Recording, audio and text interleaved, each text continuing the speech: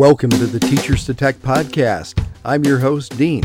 This is the podcast where we tell you how you can grow your tech skills, whether you're starting from scratch or just want to go farther. You might be thinking about a new job, a whole new career, or just a new hobby. We'll have something for everyone, so keep listening. Welcome to episode 102 of the Teachers to Tech podcast. If you're returning from last week's episode, we thank you for coming back. And if you're new, we welcome you. Well, it happened to me again this week. I was going through 8 resumes. 4 of them were teachers. Now, these are people that are applying to teach in a high-tech industry. I looked at those 4 resumes, and only one of them had any evidence of any technical learning ability at all on the resume. That's what we're all about here, adding some technical skills to your background. You'll find that we have a whole bunch of ways to do that here, and we have a whole bunch of ways of making it easy and not more time-consuming than you can handle. So let's get into today's episode. In today's episode, we're going to start out by defining what we mean by technology. Then we're going to think about what areas of technology would you like to work on, in, or with, and we'll define a little bit what we mean by that. The idea is to help you narrow down the kinds of things you'd want to do. Otherwise, you're never going to be able to narrow down to specific learning tasks, and that's where the accomplishment happens, when you break things down into pieces that you can manage. And finally, at the end of the episode, I'm going to do what I want to do every episode, which is give you some resources. I have 3 great resources to share with you today. They are things you can go to free. You can grab things from those websites in some cases and either learn on them, because there's some free software I'm going to steer you to, or you can learn from them because there are also projects that I'm going to send you to. And you can look those projects over and say, hey, that looks good to me. And when you open up those plans, you're going to find out that there's all kinds of teaching wrapped right up in those. They're very easy to work with. But I'll tell you about that at the end of the episode, so stay tuned.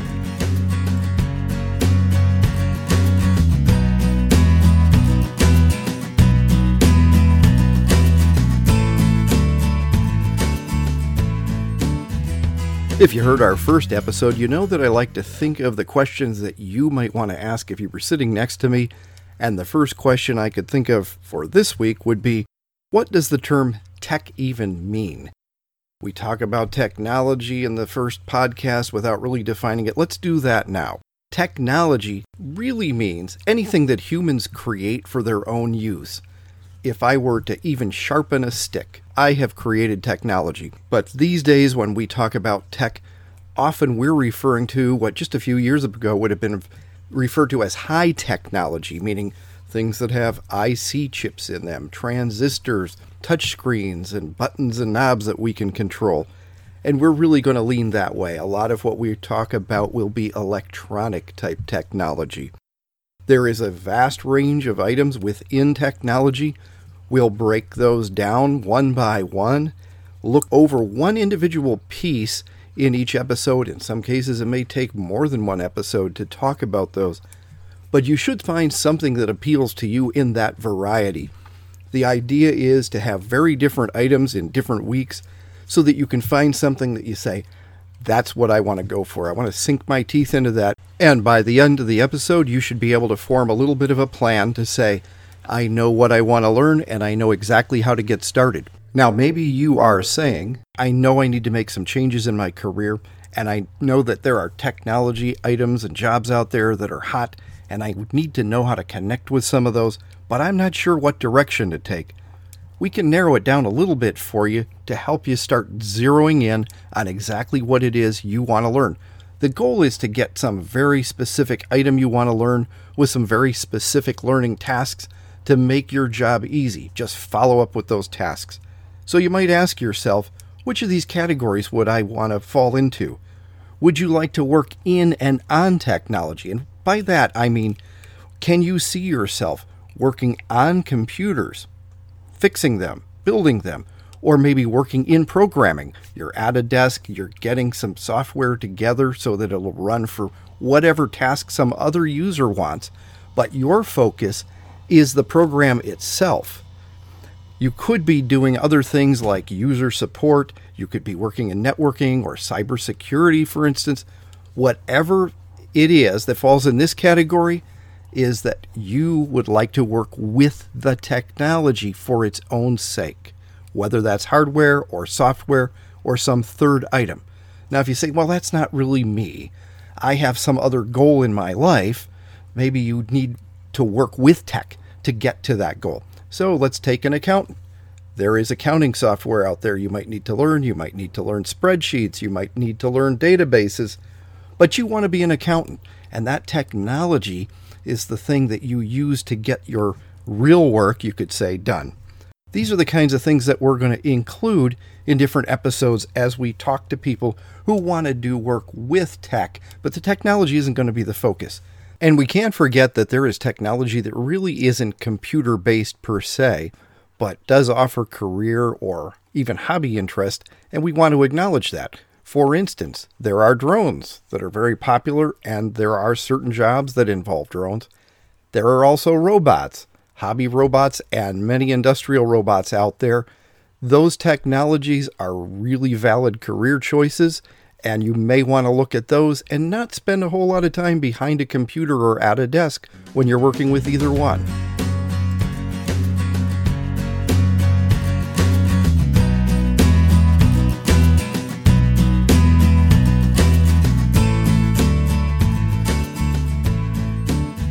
One other quick discussion I want to have with you this week, and then we are going to look at some specific resources, some places that you can go to get started, is this. We need to talk about approaches to learning. There are two ways you tend to learn about technology items. First is what I call the comprehensive approach. Now, this is where you pick out, let's say, a website or a book, and you say, I want to learn about programming in JavaScript, for instance. And this website is going to take me step by step through the basics. You learn a little bit, you practice that little bit, you go on to the next until you've got a basic picture of how that programming language works. Now, when I use that term comprehensive, I'm not really saying that you've learned everything, but I am saying that you get a good overview, kind of a 360 view of the basics of anything that you're learning when you use this approach. This is a great way to feel like you have a good foundation underneath you as you move on, but sometimes it gets a little bit boring. Now, that comprehensive approach can be a little dry for some people. You don't always end up with one overall program that you've built, for instance, and it does take a little bit of stick-to-itiveness, as my mom would say, where you say, I'm going to come back to these lessons and back, and make sure that I get through everything I wanted to learn here and get my little certificate from the website or whatever shows that you have taken every single lesson. If that doesn't sound like it's your way to go, then you might consider project-based learning. And this is where we find something that we would like to, for instance, build. And I'm going to give you a place at the end of this podcast today where you can go out and say, there are all kinds of projects here I'd like to mess with. But what you'll end up with is some kind of a useful or fun item, and you'll learn whatever it takes to build that item or create that item. And so you'll say, hey, I've got a goal I'm working toward. I know why I'm doing this. And when you do project-based learning, you're going to tend to find that you cross lines a little bit. Hey, I learned a little bit about electronics. I learned a little bit about programming. I learned a little bit about my own computer as well. And most of the projects that I'm going to send you to are very well documented. There are one or two that you might pick up on your own, and I'll warn you about, where you won't get that documentation, but otherwise you're actually being trained as you have fun building this little item. So that's project-based learning. Of course, there's no reason why you can't mix and match those things, but at this point, after listening to me, you probably realize that you're going to have a preference when you start picking up things that you want to use to train yourself with. All right, so far we've talked about exactly what we mean by technology. We've talked about ways you might interact with technology in any future career or sideline. And we've also talked about different styles of learning when it comes to picking things up from different sources as you're learning your skills. When I come back, I'm going to give you 3 great resources you can rely on for different types of material related to your technology learning. We'll be back in just a few seconds.